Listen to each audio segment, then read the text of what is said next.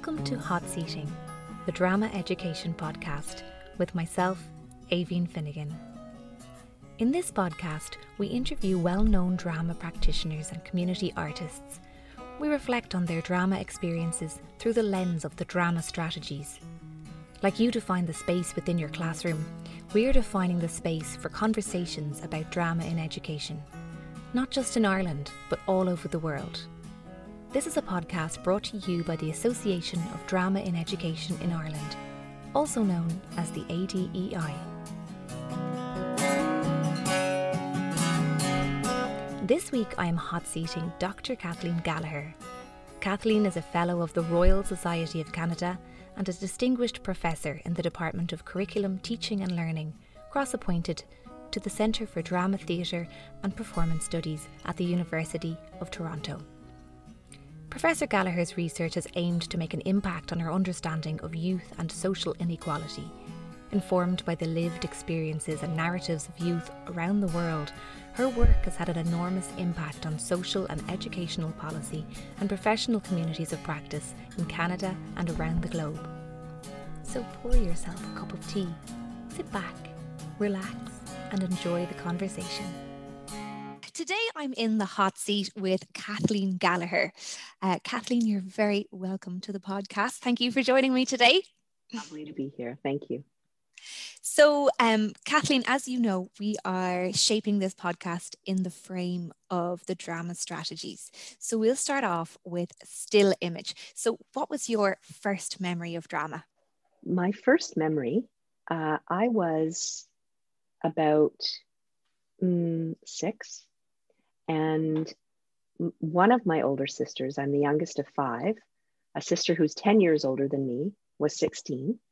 And she was at that time taking theater arts in high school and loving it and learning monologues. And she would practice them in her bedroom, and I was her audience. So she would set up a little table with a candle on it, and it was all very mysterious. She would don a costume. And I really remember vividly her doing a Blanche Dubois monologue to me. And I was mesmerized by this transformation of my sister. And of course, it was full of lewd language too. So my mother was not thrilled about that particular lesson my sister taught me. But I think she captured my imagination with how much could be altered in the world by a little bit of lighting, an interesting voice, a costume, a dark room.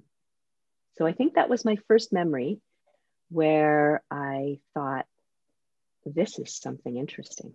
I like this. Do you know, that's funny, Kathleen, because I have a sister who's 10 years older than me, and I have very similar memories of things like that, and standing on her bed and watching these definitely inappropriate performances that weren't suitable for my age. but hugely, we share that then. Yeah, hugely shaping though, isn't it? When you come from a very family. Shaping. Were the rest of your family into drama then? No, in fact, but quite a number of teachers. Lots of teachers and educational publishing. But the arts for sure. 3 of us play music, play piano. But just this one sister and I seem to be the real drama kids in the family. That's so nice though. And is she still involved in drama or? She is not, but she attends the theater all the time. So she still loves drama, but she doesn't do it so much herself. Equally, neither is my sister. So there you go. Another thing we share. She grew out of it. And so from that, then you obviously got into it, and then you went on and became a high school drama teacher. Am I right? I did. Yes. Yeah. That seemed a foregone conclusion to me. As soon as I was, when I was in university, I did my undergraduate degree in French. And so I ended up studying a lot of French theater. I took multiple courses in French dramatic literature, in classical French theater, in avant-garde French theater. And I think one of my early influences was a professor by the name of John Gilbert, who taught in the French department, but was himself an actor in the Shaw Festival and in the Stratford Festival. But I studied plays with him, and I think what I learned in his seminar course was how the world of the play could be so much in conversation with the world I was living in. And he was a beautiful lecturer. And it's also where the idea of metaphor as a kind of door to open thinking really was brought to vivid life for me. That metaphor and these alternate worlds had something to say to the big questions that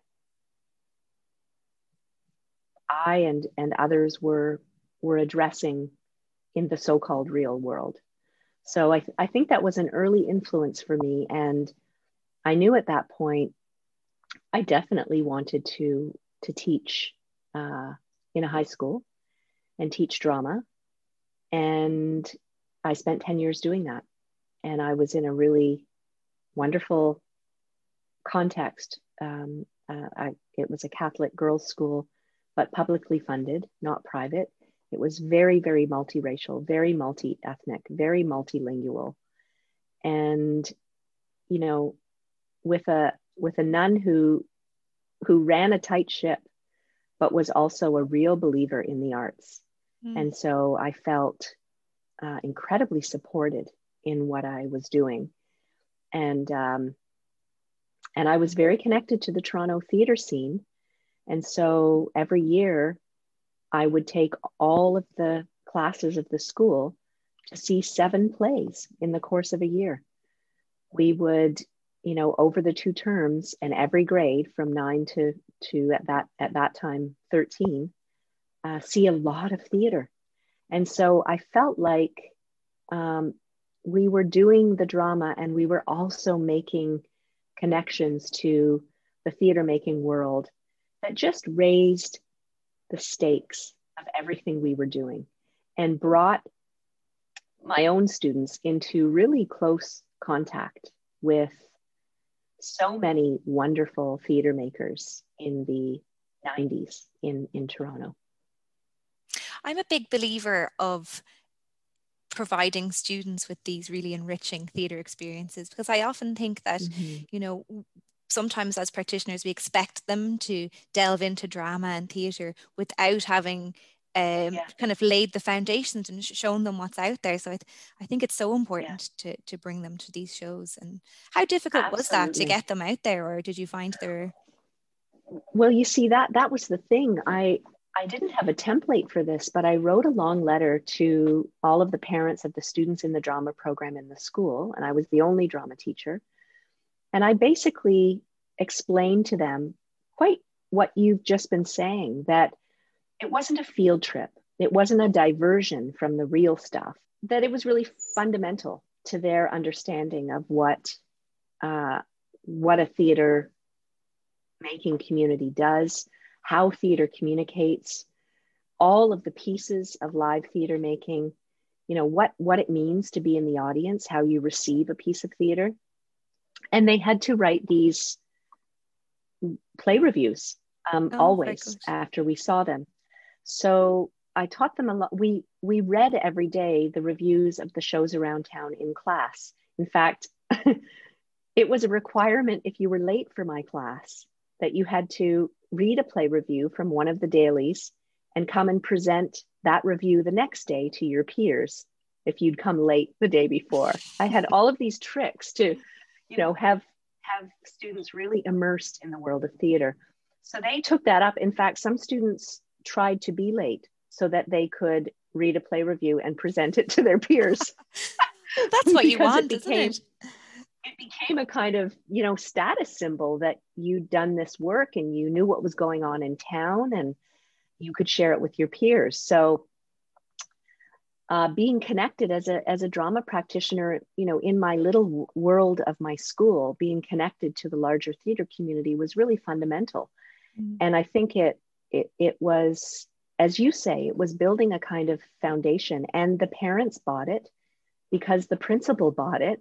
Mm. And everyone assumed that what I said was true. And I guess I believed it enough to sound convincing. Mm. And so I had people on board. I will tell you a funny story though. This is pretty hilarious. The very first play I took grade 9 students to, about 75 of them, was a German play done at the Tarragon Theater and in translation. And it was the wonderful Tanya Jacobs solo show. And in the first 5 minutes of the play, she pulls a rabbit out of her vagina. So, oh no. You can imagine, as a 22-year-old teacher, I was pretty terrified. And I had all of my stories in my head going back to the school, imagining that the principal would be receiving multiple phone calls. Yeah. But you know what's amazing? I believed that it was important. So they believed it was important. So nobody reported to their families that this lewd thing had happened in the theater. No calls came to the principal, though I waited all the next day to be called to her office, which didn't happen.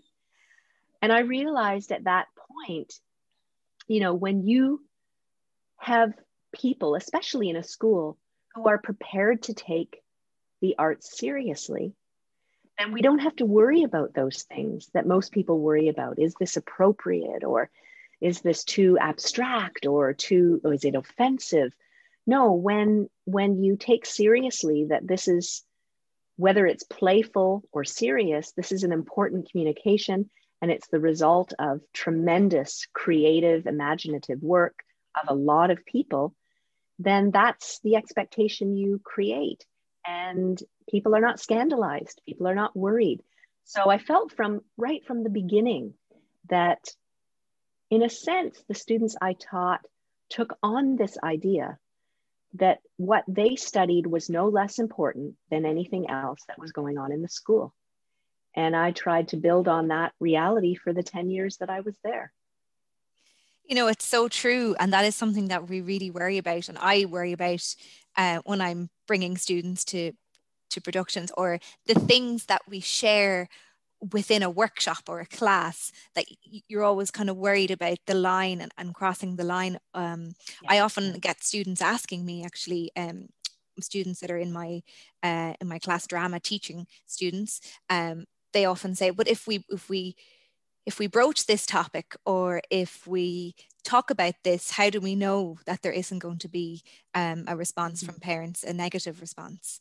And is that everything? Is that anything you worry about now? I know you said there that you feel like it's not something that was a factor then. No, I don't worry about that. I certainly don't worry. I worry about the people who are in front of me. Yeah. And I worry about creating a caring context in which people feel valued, and that there will not be risks taken without protections for people. That risk is important, but it has to be done in this context of utmost care and, a sense of collective caretaking. So it's not the leader alone, the facilitator, because it's impossible to know. It's truly impossible to know what will be difficult or dangerous for all of those different people in front of you. And so that has to be something that is negotiated moment by moment by everyone in the room. And I think if that's done, no one outside that room will have much to say about it. It won't be a concern. And if it is, then I feel that the people in the room who have done the caretaking will be able to speak very eloquently to the value of what has gone on, even if it has included difficult conversations or challenging subject matter. I don't think anything is too difficult for children and young people. I truly don't. So, that question, then or now, is the same for me. That if what you're doing, you are doing with a shared sense of responsibility and utmost care, then you won't put a foot wrong. And if you do, which can happen, as we know, unintentionally, then that same caretaking will come into play. That same sense of collective responsibility will need to be called upon in order to work through whatever has come undone. It's just not possible to claim that a space is safe. It's only possible to say that together we are always working towards that safety, and we have to be available to those things that we couldn't anticipate or that we simply can't know because we occupy different social positions from one another. So yeah, I would do it then as now. That's really good to know, and I think it's very good advice. And Kathleen, can I ask you for your teacher in role moment? So, what was a standout drama moment for you as a practitioner? So it's a really old one. There have been so many, but I feel like I want to tell this one, even though it's maybe the first one I wrote about, over 20 years ago. But I want to touch down on it again because I think it also speaks to my innocence and naivete as a new young drama teacher. So delighted by teacher in role as I am today. That's a go-to for me for sure. But we were in role and we were working with a story drama. And thank you, David Booth. And we had read a story that I'm forgetting the exact source, but it was from an original Indigenous story about a young girl and her relationship with her mother. And her mother becomes a star in the course of the story. And it's quite a powerful and difficult story because the mother has to decide to leave her daughter and become a star in the sky. So her daughter can see her, but can't touch her or be with her anymore. So we're, as you might imagine, we were exploring all kinds of angles of this seemingly fantastical story in this group of grade 10 drama students. And there was one girl who was otherwise quite quiet, quite shy in the group. And she jumped into role as everyone else did. And we were exploring many different angles of, what was not, at least for a group of 14, 15-year-old girls, a particularly easy story to work with. And this one girl, I had noticed her deep engagement, and I'd noticed it because she had been otherwise quite quiet and remote. But this particular in-role work had really brought her to life. And then she was absent. She was away. She was away 2 days in a row. And I went to the office to see if I could find out what had happened. We were still going on with the drama. And they said that she had just been away. And then 4 days passed and I went back to the office and they said, I think you should go speak to her guidance counselor. So I sought out the guidance counselor, who told me that sometime just before we had begun the drama work, her own mother had left Toronto and gone to live in Nova Scotia, in the east coast of Canada, and that she had been staying here with her grandmother, and that there had been some difficulty and some conflict. So what they had learned at the school was that she left to go to Nova Scotia to find her mother. And I never got to speak with that student again. She didn't come back to the school, but I've told myself this story for many years, that the proximity of the real world to the imagined world for her was something powerful and, in a sense, life-changing, because she had made the decision to find her mother. And there was nothing in the classroom about her participation that would have alerted me to anything extraordinary or anything. As I said, the only thing I noticed was she was captivated, but many students were captivated and interested. And then she was gone. So I took many lessons from that teacher in role and that role play. One is that we are poor judges of the interior worlds of others, and that we should not make assumptions, that we should know that the real and imagined are in a kind of dynamic interplay at all times, even in playful role play work, that the consequences can be enormous for young people engaging with drama, as seemed to be the case here, and that the work matters, that the work is important. And, you know, there may have been other stories to tell from this, but this was my early teaching lesson, that I could take nothing for granted, that I needed to take care of people in role, that I could not make assumptions based on how people appeared to be engaged or disengaged, that there were deep internal worlds for everyone in the room, and that those internal worlds are our store as we, improvise with one another and create, that we're drawing from our affective and other senses, our memories, our histories. And so it made me want to do that work. It made me more thoughtful about the work that I would do in role. It made me be more explicit about the possible risks and also the possible rewards of playing in an imagined world. And knowing that even the most fantastical story can be metaphorically or analogously deeply related to our own so-called real lives. So that's an early role play for me that I think was shaping for me as a teacher. You mentioned before that drama is a rehearsal for children, a rehearsal for things that they get to do in real life. And I think that's a really good example of what you were speaking about. Yeah.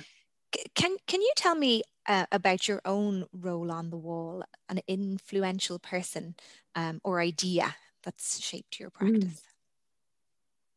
Well, I'll return to David Booth for sure, because he was my supervisor, and I worked an awful lot with him. And we lost him in 2018, and he was a giant in Canada, a drama giant. What a great legacy, stature. Being called a drama giant. You're right. In stature, if not size. But actually that's the part that I will share of his influence. You probably can't find a drama practitioner in this country and indeed internationally who hasn't in some way been influenced or affected by David Booth's work in drama and in role in particular. So, stature. I remember being a student and going regularly with David. I would, under the auspices of being his research assistant when I was a graduate student. And he would work with children in a particular school that he had a long time relationship with.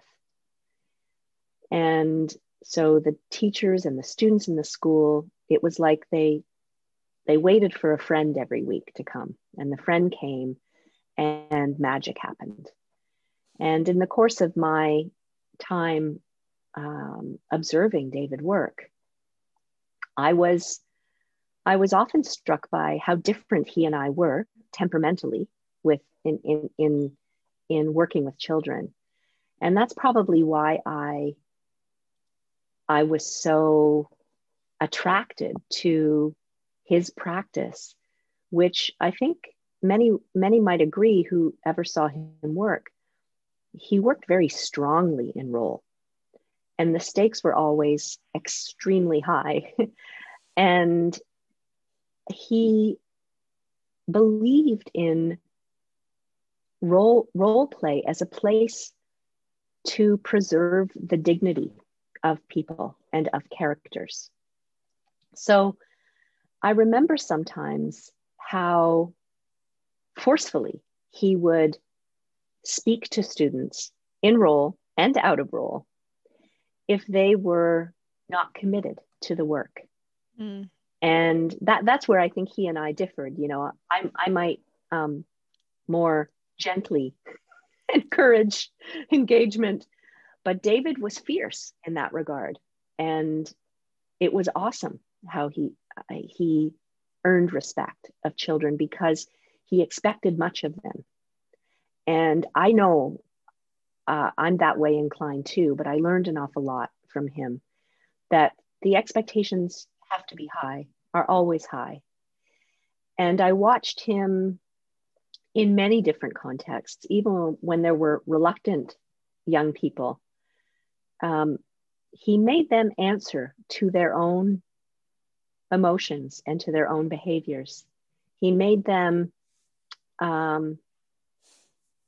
be responsible for what they were bringing or not bringing to the larger group. And sometimes that was done with a really heavy hand, but it was always done with respect. And I think it surprised many young people because they were accustomed to teachers who probably feel more like their hands are tied because they're in the school and they have to do it a particular way, and they're cautious about how they engage with children. And David was never cautious. He took the drama building moment as an opportunity to meet them. And that meeting was not going to be shaped by some institutional norm or some way that things are done in schools or some ways that children are expected to behave with adults. All of that was off for him. And I'm really grateful that I watched him work so strongly and with such demand in the early days of my shaping as a drama practitioner, because I took that in. I of course do it differently because I don't have David's wit. His wit was his secret weapon. And, you know, to watch him hold the highest expectations, but also hold children in the highest esteem. Both those things were true. And he was fierce about drama being important and relevant to the world. Sorry. I miss him a lot. Anyway. It's okay. Take a minute if you need it. He was a great teacher. I was lucky to study with him. He sounds so passionate. I would have loved to have seen that. I can, from your description, I can really imagine it as well, that fierce head-on kind of meeting it. Oh. And I think as well, children really do, if you have high expectations for them, they really do rise to it, don't they? And you're just Always. Making me think there now when you're speaking, I'm like, God, I need to introduce a bit more of that fierceness into my own practice and have that higher expectation. It is. It's so inspiring. It really is. And you're right that we underestimate all the time, not just in schools. You said you have a young child. And I remember when I had a young child, I thought, they are so much smarter than we ever have believed them to be. I feel so foolish. You know, I felt foolish with a really young child that I had imagined some half-baked person.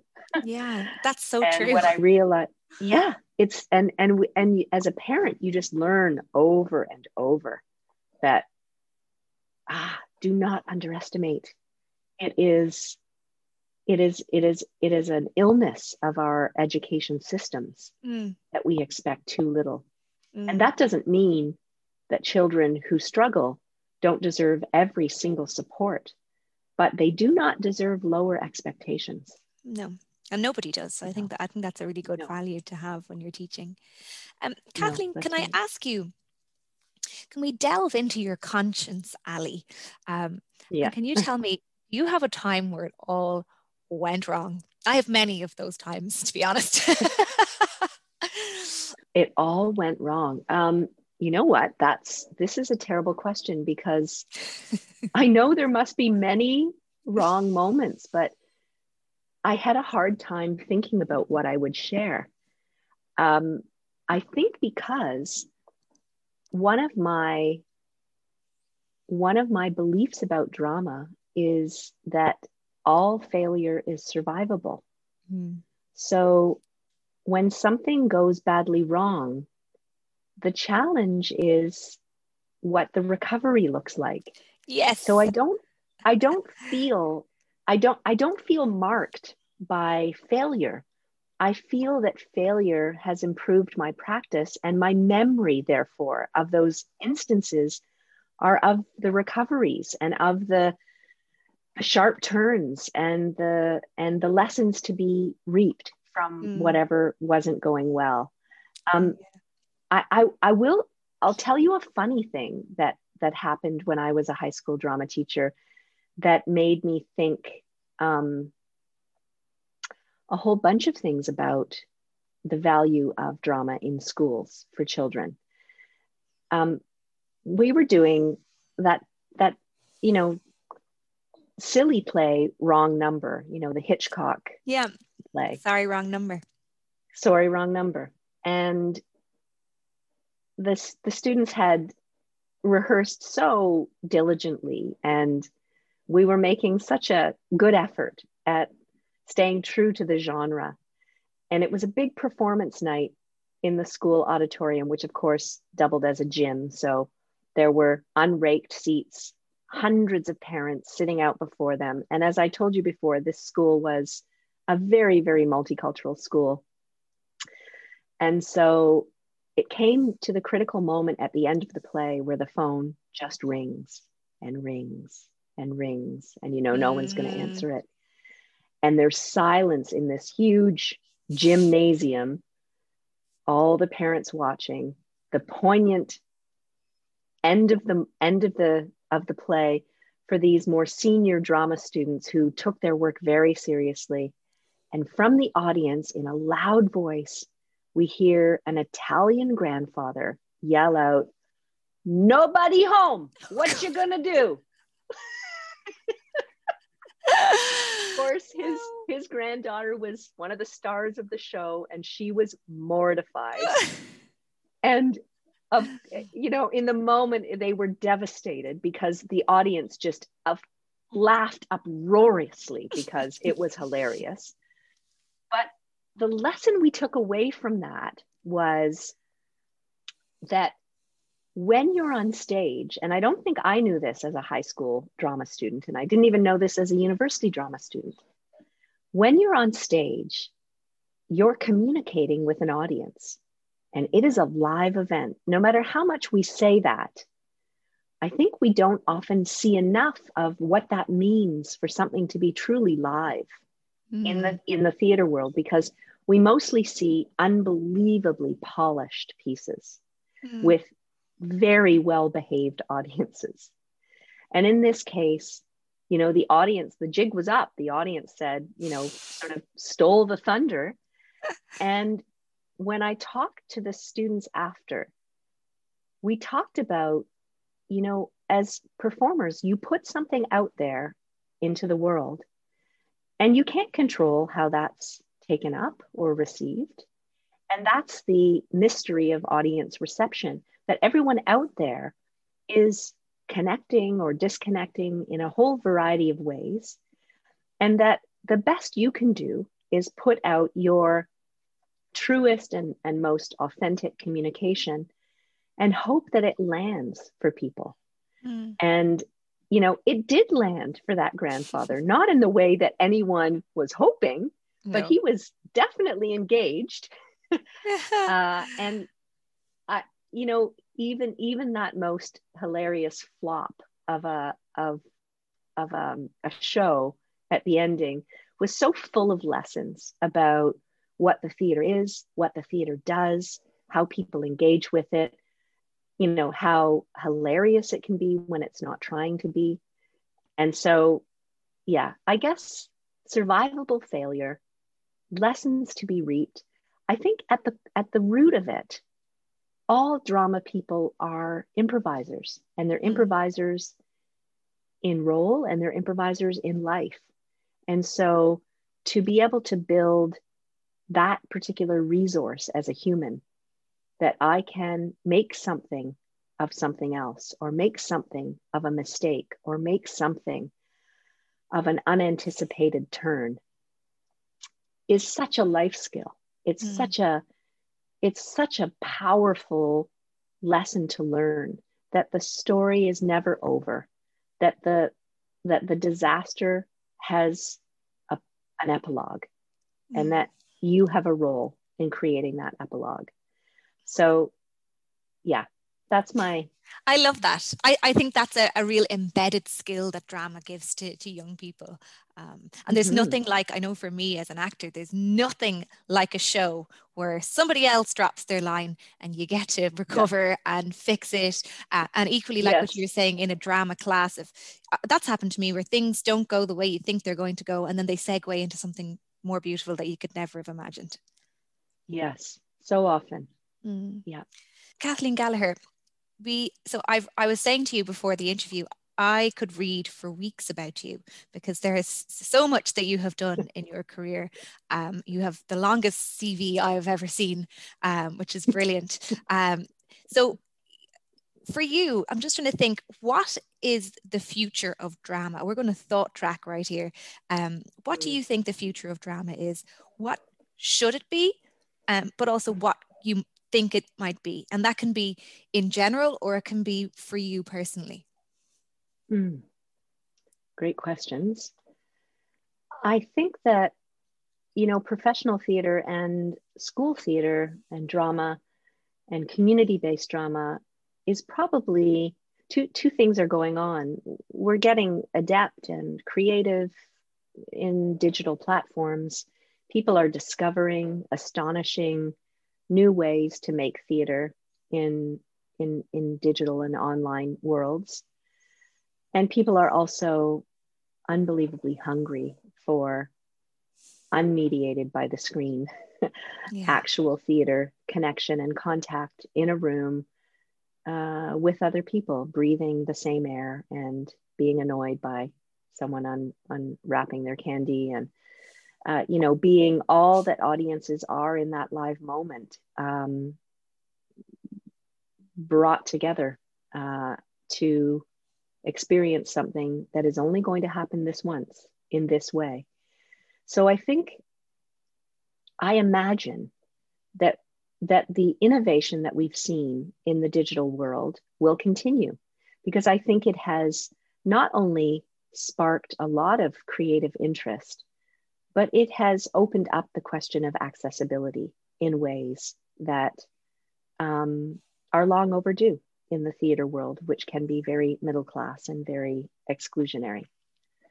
So I think that will continue, but I also think that people will be hungry for spectacular live events. There's so much talk now about when Broadway will open. So the big production value stuff will come back with a roar, because you know, it had to face its mortality in some ways. And so I think it's going to come back really strong. But what I think might be most important about what's next, and certainly what I want to be caring about, is a renewed interest in the local, the small, and the community building.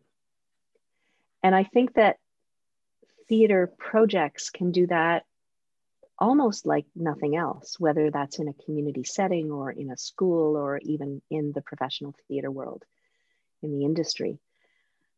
I think people are missing what they didn't even know was so fundamental to putting a piece of art together, which is the creative community that you have to care for and build and take care of and wrestle with while you're doing such an enterprise.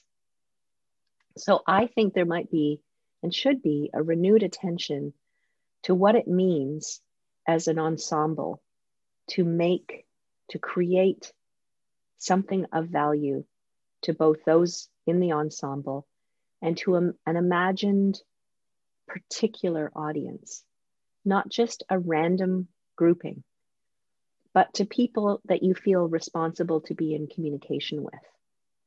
And I'm not sure that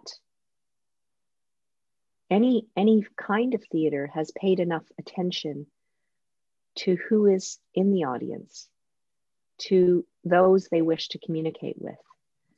The theater world has its own marketing challenges and economic struggles and imperatives.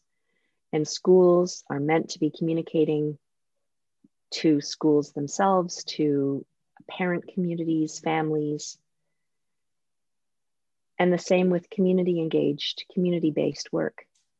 But I think that in theater going forward, people are going to be much more intentional about who they're engaging with, because that's going to become part of what gets created. That the communication with particular audiences is going to shape how the work is made. And I feel like that may change the way work gets made, and it may change who comes to the theater. And I think both of those things would be valuable. I think there's room for change in both of those areas for sure.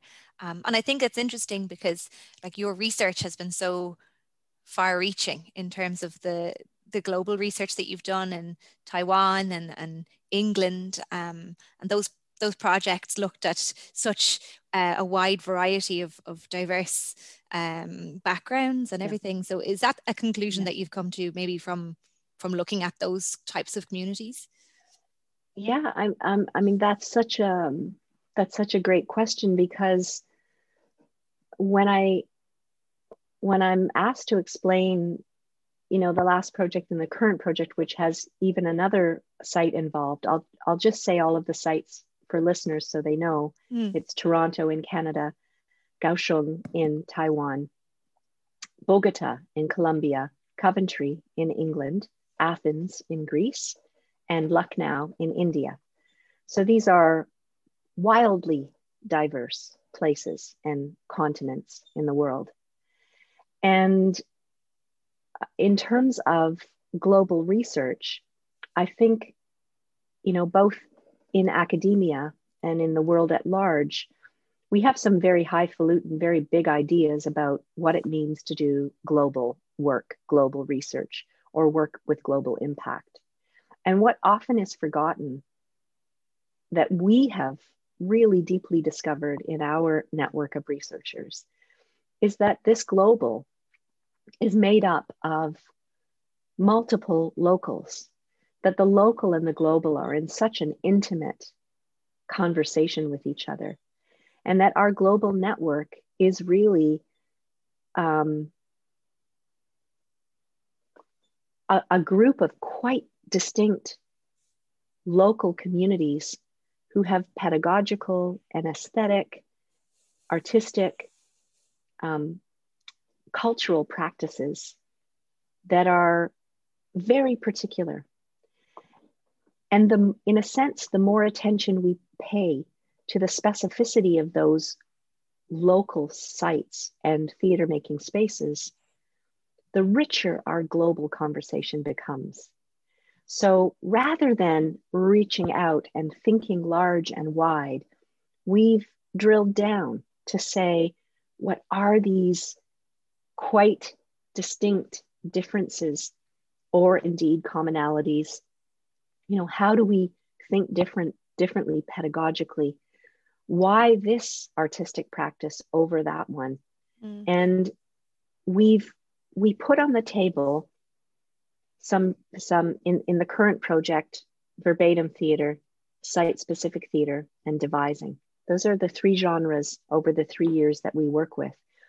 But we want those genres to be so locally inflected, so locally translated, that in fact that theater genre becomes something much bigger and more diverse than we ever imagined it to be from our own local situatedness.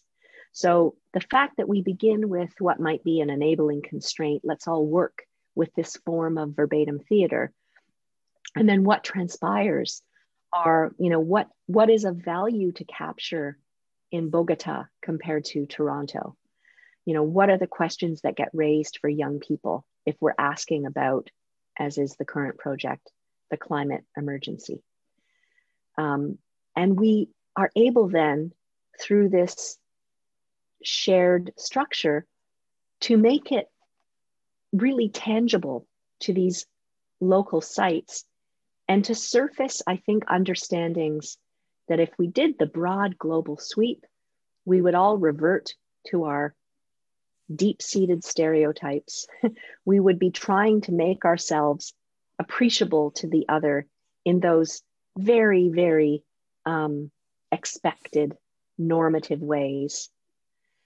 And instead here, we're looking at the small, we're looking at the local, and we're surfacing all kinds of things about ourselves and about others that are so far off the beaten track, that are so much not those fixed stereotypical views of different places.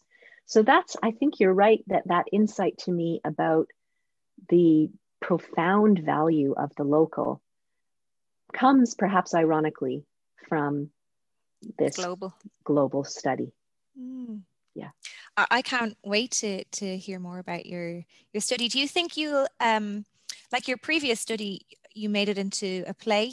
Yes. Is that something that you think you might do with this one as well? Yeah, it's not something, it's not a decision that's made at the end. It's part of the methodological structure of the work, and it was with the last project.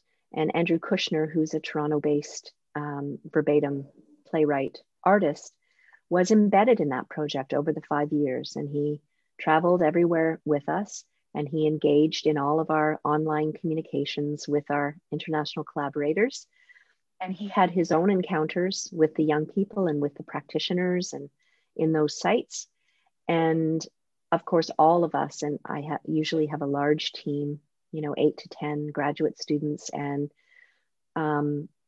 we're building a lot of qualitative and quantitative knowledge across those sites, which Andrew, our embedded playwright, has access to all the way through. And in an interesting sort of way, he makes his own research study of the research, because he's researching as a playwright. And so he would sometimes interview me or interview some of the graduate student team members to say, I'd like to get deeper with you on this field note that you've written, because I'm interested in what you were seeing. So in a funny sort of way, we've made ourselves the objects of the research, as well as as others being the objects of the research. Inception. And it's this kind of, this sort of, circular, layered series of methodological steps. So yes, Andrew is part of the team again this year, or the next 5 years. And all of our work in Toronto has moved, as you would know, online over the last year. So we have weekly meetings with the drama club and with the teacher, the wonderful teacher we're working with. And extraordinary things have been discovered doing digital drama. And there are parts of it that I will miss when we return.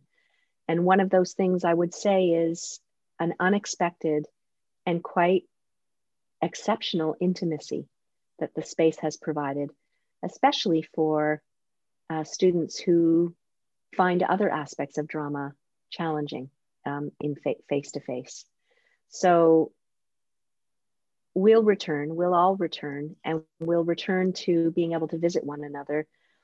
All of the international collaborators were meant to join us in Toronto the fall of last year. We would have our collaborator meeting and bring all of us together in Toronto and spend a week together. But none of that could happen, of course. So we've been trying to rebuild something with each other through our regular online meetings.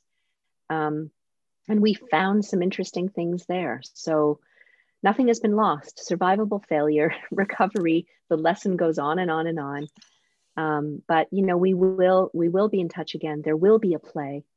We want this play to have a really low carbon footprint.